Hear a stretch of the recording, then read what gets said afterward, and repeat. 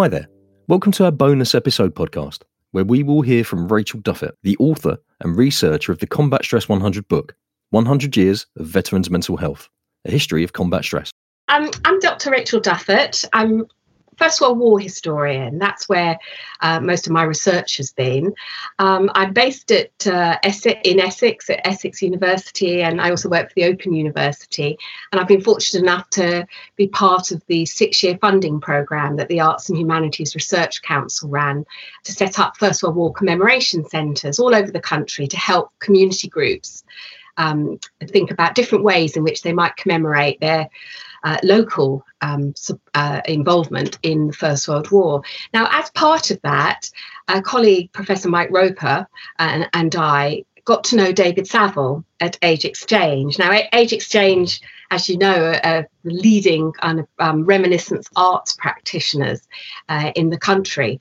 And David was doing a fantastic project about children of the Great War and interviewing the now very elderly children of First World War veterans and looking at the ways in which the First World War played out in the domestic setting. You know, we have a lot of public war memorials, we have a lot of interest in national responses, but people weren't really looking about what it meant to grow up in a home with a veteran who had, experienced any number of pretty horrific things.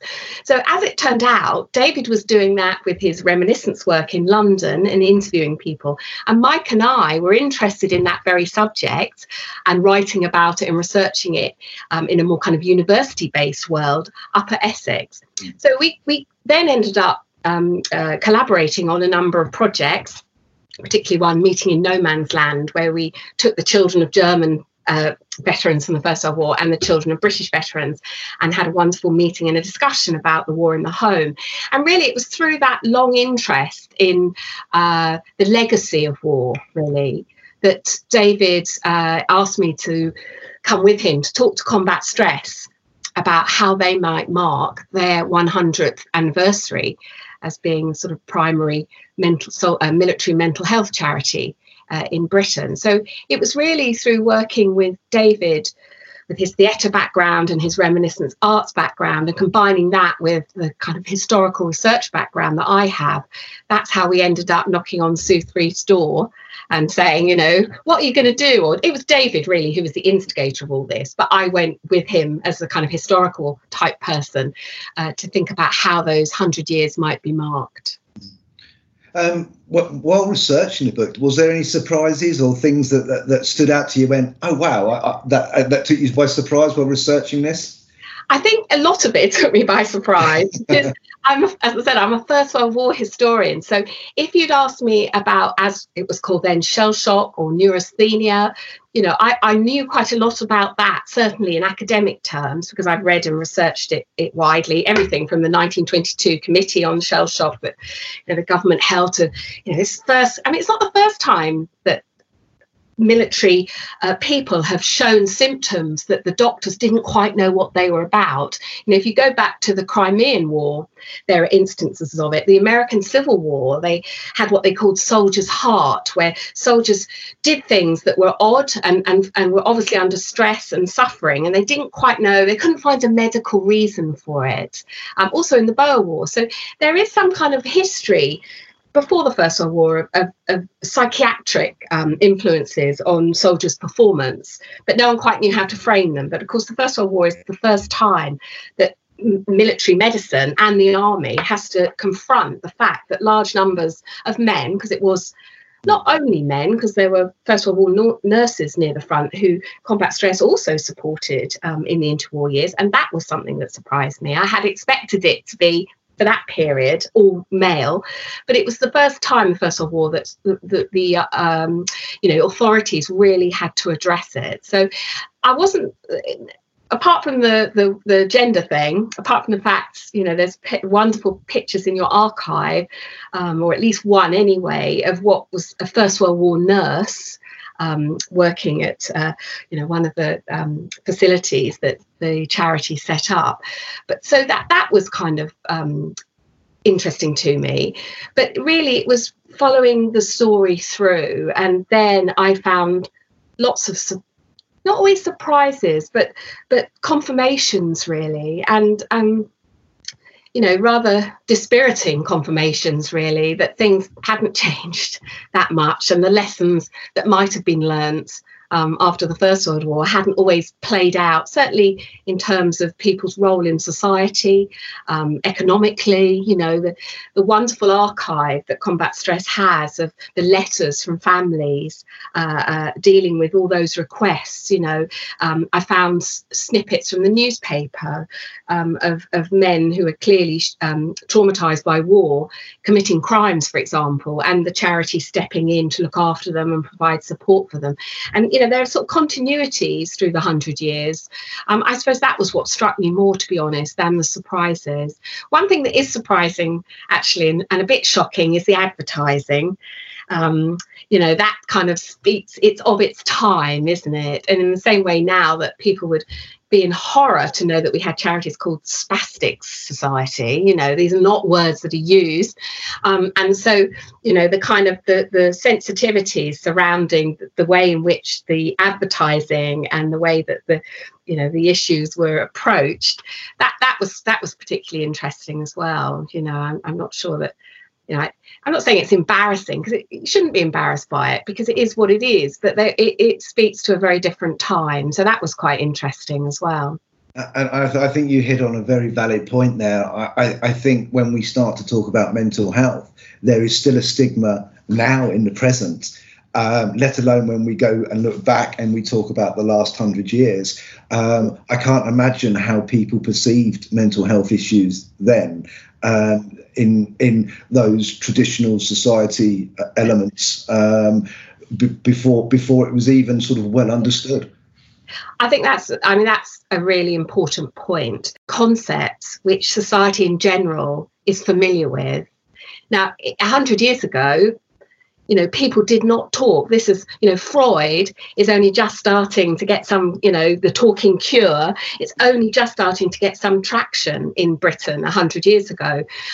One famous critic of Freud said, "Oh no, it's all right for, Germans and Austrians, but not for open air, sports-loving nation like the British." This kind of idea that, British people didn't want to sit there examining their navels or their dreams or what have you. So 100 years ago, the attitude to trauma, the effects of trauma was very different. I mean, there was, famous Dr. Yelland who, his solution to men who were made mute or unable to walk because of their traumatic experience in the trenches, his solution was to stick electrodes on them, and push those. So the kind of very brutal approach, shell shock wasn't treated in the same way that PTSD would be treated now. They were quite physical and horrible treatments provided. Well, at least we don't shoot our veterans now. that too, as well. I know we say that tongue in cheek, but unfortunately that was a true reality for people in the First World War who actually, when you think about, were actually just suffering from the mental stresses of being in combat. Yes.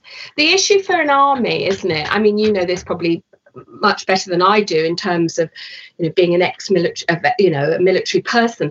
But looking at the army in the First World War, their issue always is how do they, if they said, we know it's horrible and difficult, and but you can go and do something else, then their worries then are, what does that mean for the rest of the men? But the interesting thing, of course, is that other armies did not shoot men who left the front or were traumatised by their experience. This is a British thing. They wanted the Australian and New Zealand, they wanted the Anzacs to start shooting deserters, or because not everyone deserted through fear. Some of them deserted because they got other better fish to fry. But other armies, and I don't think the German army did.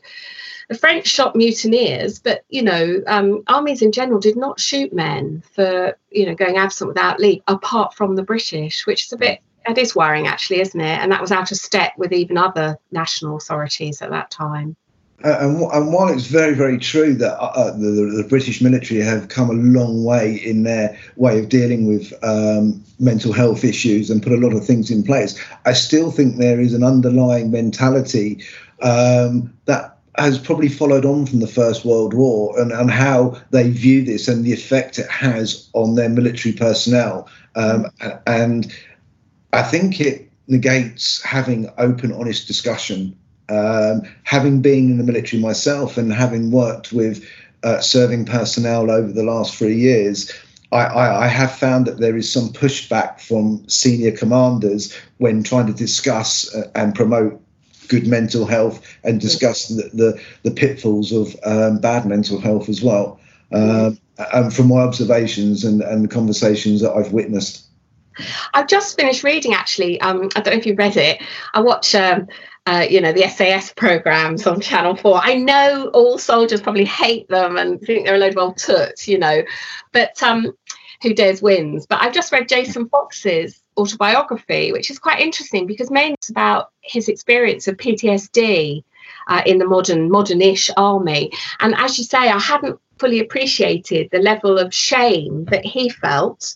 And how do you deal with something when you're worried? Don't make any notes on this. I'll come and talk to you. There's kind of support people, and I'll come and talk to you as long as you don't make notes. I don't want my commanding officer or my unit. He calls it the brotherhood of the people he worked, he served with. And I did find that very interesting because it kind of reminded me that, as you just said, that from outside, I might think we've come a very long way, but from inside, it doesn't necessarily look like that. And I can totally relate to what he's saying, because even now, even though that there's probably 20 odd years apart from myself when it happened and what we've just discussed, there is that shame element. There is the fact that you weren't mentally fit. When, like a lot of veterans, and this is a common thread for the veteran community, I thought I was the only one. I thought it was only me. And this happens because of the shame and because we don't talk about it. And it's not till later on, till either things have gone really wrong for us, and then we come to an organisation like Combat Stress or something similar and find other veterans who are going through exactly the same thing. And it's like, I'm not on my own. I'm almost coming back full circle into that cohort, that camaraderie that I had when I was in the military. And that's very, very therapeutic. It's also helps massively with the anxiety because you let your guards down and you're able to sort of talk openly. And actually, the clinical care that you're given actually works better because you've let all these guards down from when you initially approached them or tried to get help. And you see that in the, looking at the history of combat stress, that right at the very beginning, they had, they had psychiatrists involved, and there weren't as many of them, that kind of trained medical staff at that point, but they did employ psychiatrists. But they also realised the importance of setting up therapeutic communities, as they were then, that men could live and be, doing useful things, and a lot of it being outside, not all of it, because we have the Omega factor in everything, but initially it was about farm work and outside stuff, orchards, all that, looking after animals, but all that kind of things that we'd see as quite therapeutic activities. But it was also the community of the men that was important to them.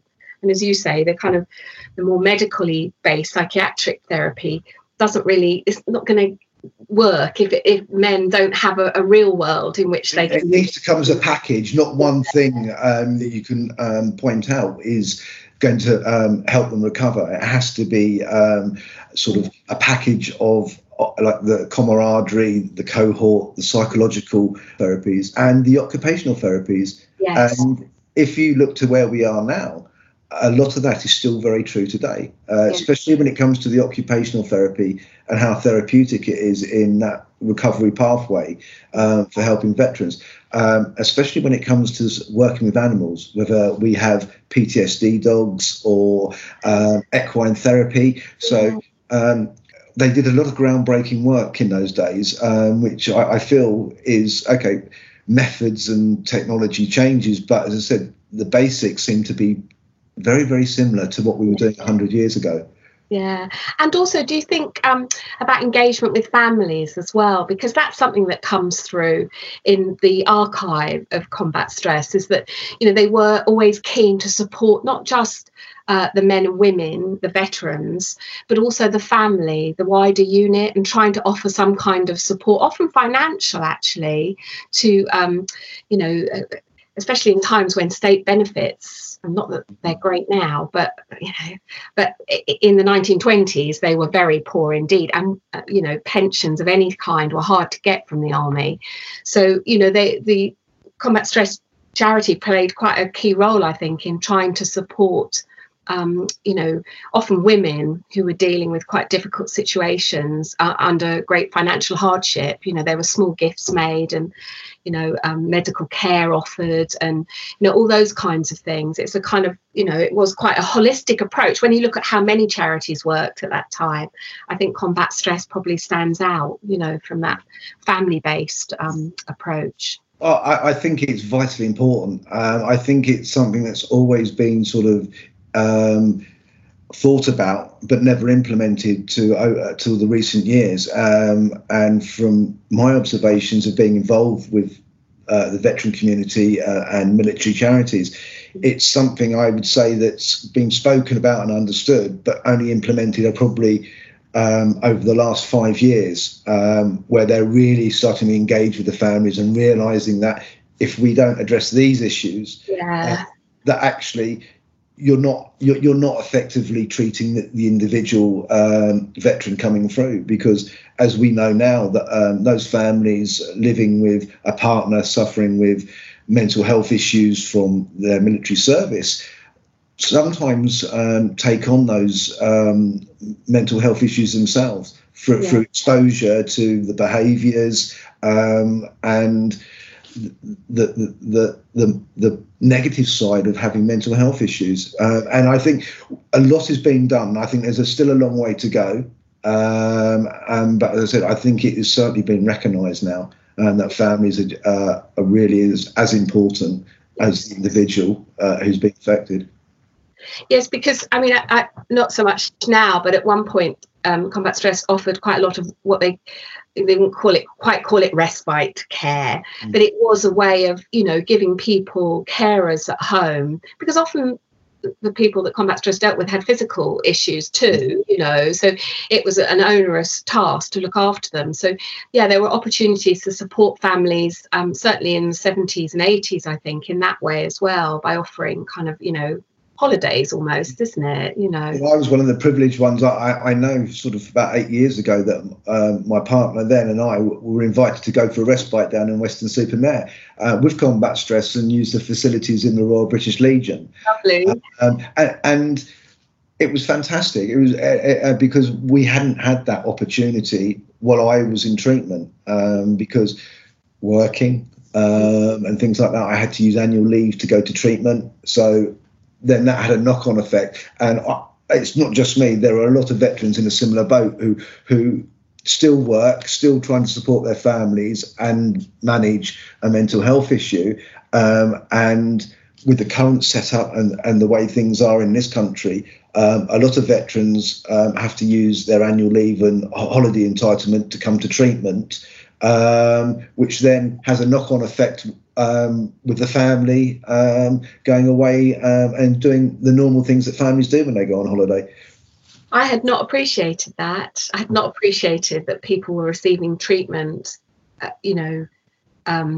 in annual leave. I mean, what are the pressures of that? That's just huge, ridiculous, isn't it? You're, like you say, supporting your family, working full time, and you're not getting a break because your annual leave is being used up in very, difficult and demanding treatment processes, isn't it? I hadn't fully appreciated that, Jane. That doesn't come through in the archive, I have to say.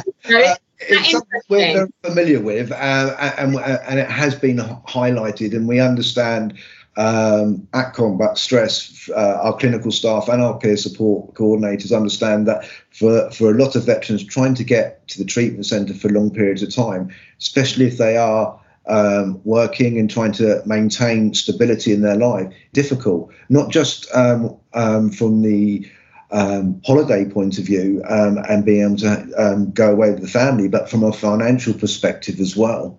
It's one of the issues in society that we have in this country. Don't get me wrong, it's not a lot of employers who do go out their way to help the people, their employees, but there are some out there who believe it's a government problem and not their issue to sort out, which puts that individual in a very difficult position sometimes. I think, thinking about the 100 years of the charity, the funding of this work is is something else that struck me when I'm looking at it. It's very difficult, isn't it? Where is the money coming from to provide this support that is needed by our veterans? And, when the charity set up, there was no government funding 100 years ago. They did it all through donation and huge fundraising campaigns.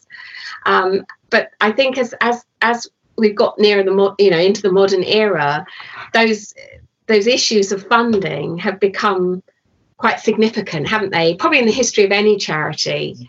But I see, now I see, the difficulties that the charity Combat Stress is under to provide what it knows is needed.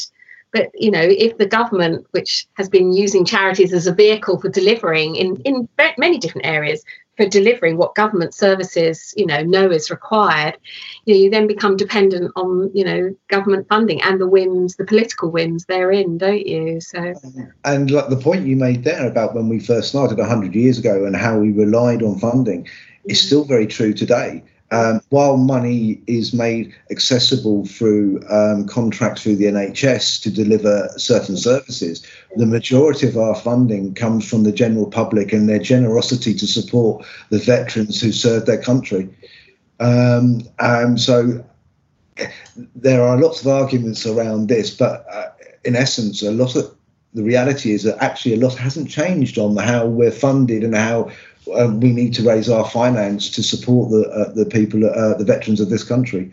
Yeah, although I think in a way there's maybe more competition in the funding market now. But there's more people wanting a slice of the pie and a seat at the table, which makes it even harder for us to bring in the funds we need. There's a lot of conversations going on at the moment on where we stand, and we're not the only charity who is suffering. That the whole charity landscape is in a similar position.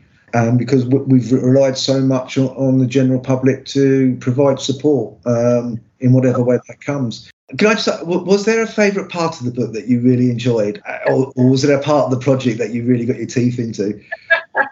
Well, I enjoyed the fundraising aspect of it, because I'm interested in not, there are other histories of military psychiatric disorders, as they were, called, PTSD now, what have you, all those trauma. There's quite a lot of academic work out there already about those kinds of things, and a number of those pieces written by psychiatrists who've worked extensively with combat stress. So Edgar Jones and people like that have produced these works. So I think one of the things that I wanted to do with the book and really kind of demonstrate was the way in which combat stress engaged with the public. So, and that's mainly through, their fundraising initiatives. So there were some lovely things in there. I didn't know. My parents were huge Goons fans. I'm older than you, James, so you might not even... No, I do remember the Goons. Okay. I'm afraid I grew up on them as well. There you go. So I hadn't realised that Harry Seacombe, for example, was a huge supporter of the charity in the 50s and 60s. And nor had I realised, I knew about Spike Milligan's history of, post-traumatic stress disorder following his war service. But I hadn't realised that apparently Harry Seacombe was actually buried alive as well in the explosion during his military service. And it was wonderful to have a kind of, the charity, the images in the wonderful photo archive at Towett House, all these celebrities, of kind of from Diana Dawes, who, I don't know if you remember her, but my dad used to be quite keen on her as well. She was very blonde and very tight dresses and rather, very funny as well. But, all these people, these names that I recognise from popular culture of the 50s, 60s in particular, doing quite a lot of engagement with combat stress to raise money at giving, for example, performances at London theatres. The funding from one evening would be given to the charity. Wonderful balls. The Queen Mother was the charity's patron for such a long while.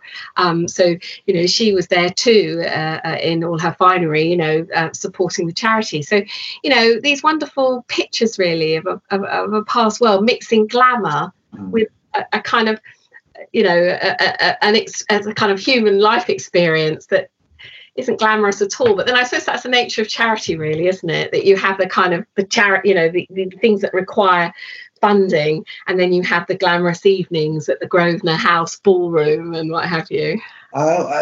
We've been very, very lucky, and while some of our previous supporters have been very glamorous and said celebrities, we still have that. His Royal Highness the Prince of Wales is still a supporter. We have Sir Patrick Stewart, who's a fantastic supporter as well, and resonates with the charity from his own personal experiences. So and there are many other celebrities who've got involved in various moments in the charity's history over the recent years, and it's fantastic. We've had some great supporters over the years.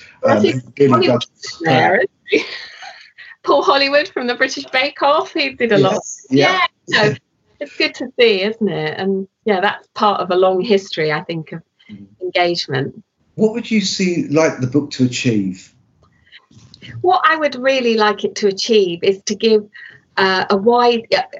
find a wider audience for what I think is a hugely important charitable endeavour that started 100 years ago when everybody in Britain was worried about veterans, but they were only worried about their physical issues. So, this charity, Combat Stress, has this wonderful history, and I would like people to understand that 100 years on, we still need to be aware of the issues that Combat Stress is still dealing with. So it's about showing the history and the change, as we talked about. But it's also about trying to remind people of the continuities, that this isn't all in the past. We are still in a world where these questions and these issues have not been resolved, and we all have to be aware of what we can do, and in terms of understanding, as well as, hopefully financial support. Rachel, thank you so much for taking the time to talk to me. It's been an absolute pleasure. And for me too. Thank you, James. If you would like a copy of the Combat Stress 100 book, 100 Years of Veterans' Mental Health, A History of Combat Stress, please visit our online shop at www.combatstress.org.uk. Thank you for listening. If you've enjoyed these bonus episodes of the Combat Stress 100 series of podcasts, please check out our 6 episodes in the series, where you can hear from veterans talking about their personal experiences of trauma and their struggle with mental health issues, and from our clinicians who talk about the causes and treatments we offer at Combat Stress. Combat Stress is a charity that is heavily dependent on public donations. If you can help, text GIVE to 70004 to donate £5. Please note, we may contact you about this campaign and the work our charity does. To give £5, but to opt out from further contact from us, text GIVE NO. Text costs your standard network rate, plus your £5 donation. Combat Stress will receive 100% of your donation. Please obtain the bill payer's permission before you text. The customer care line is 01372 587 153. Charity number 206002. Thanks for listening, and see you next time.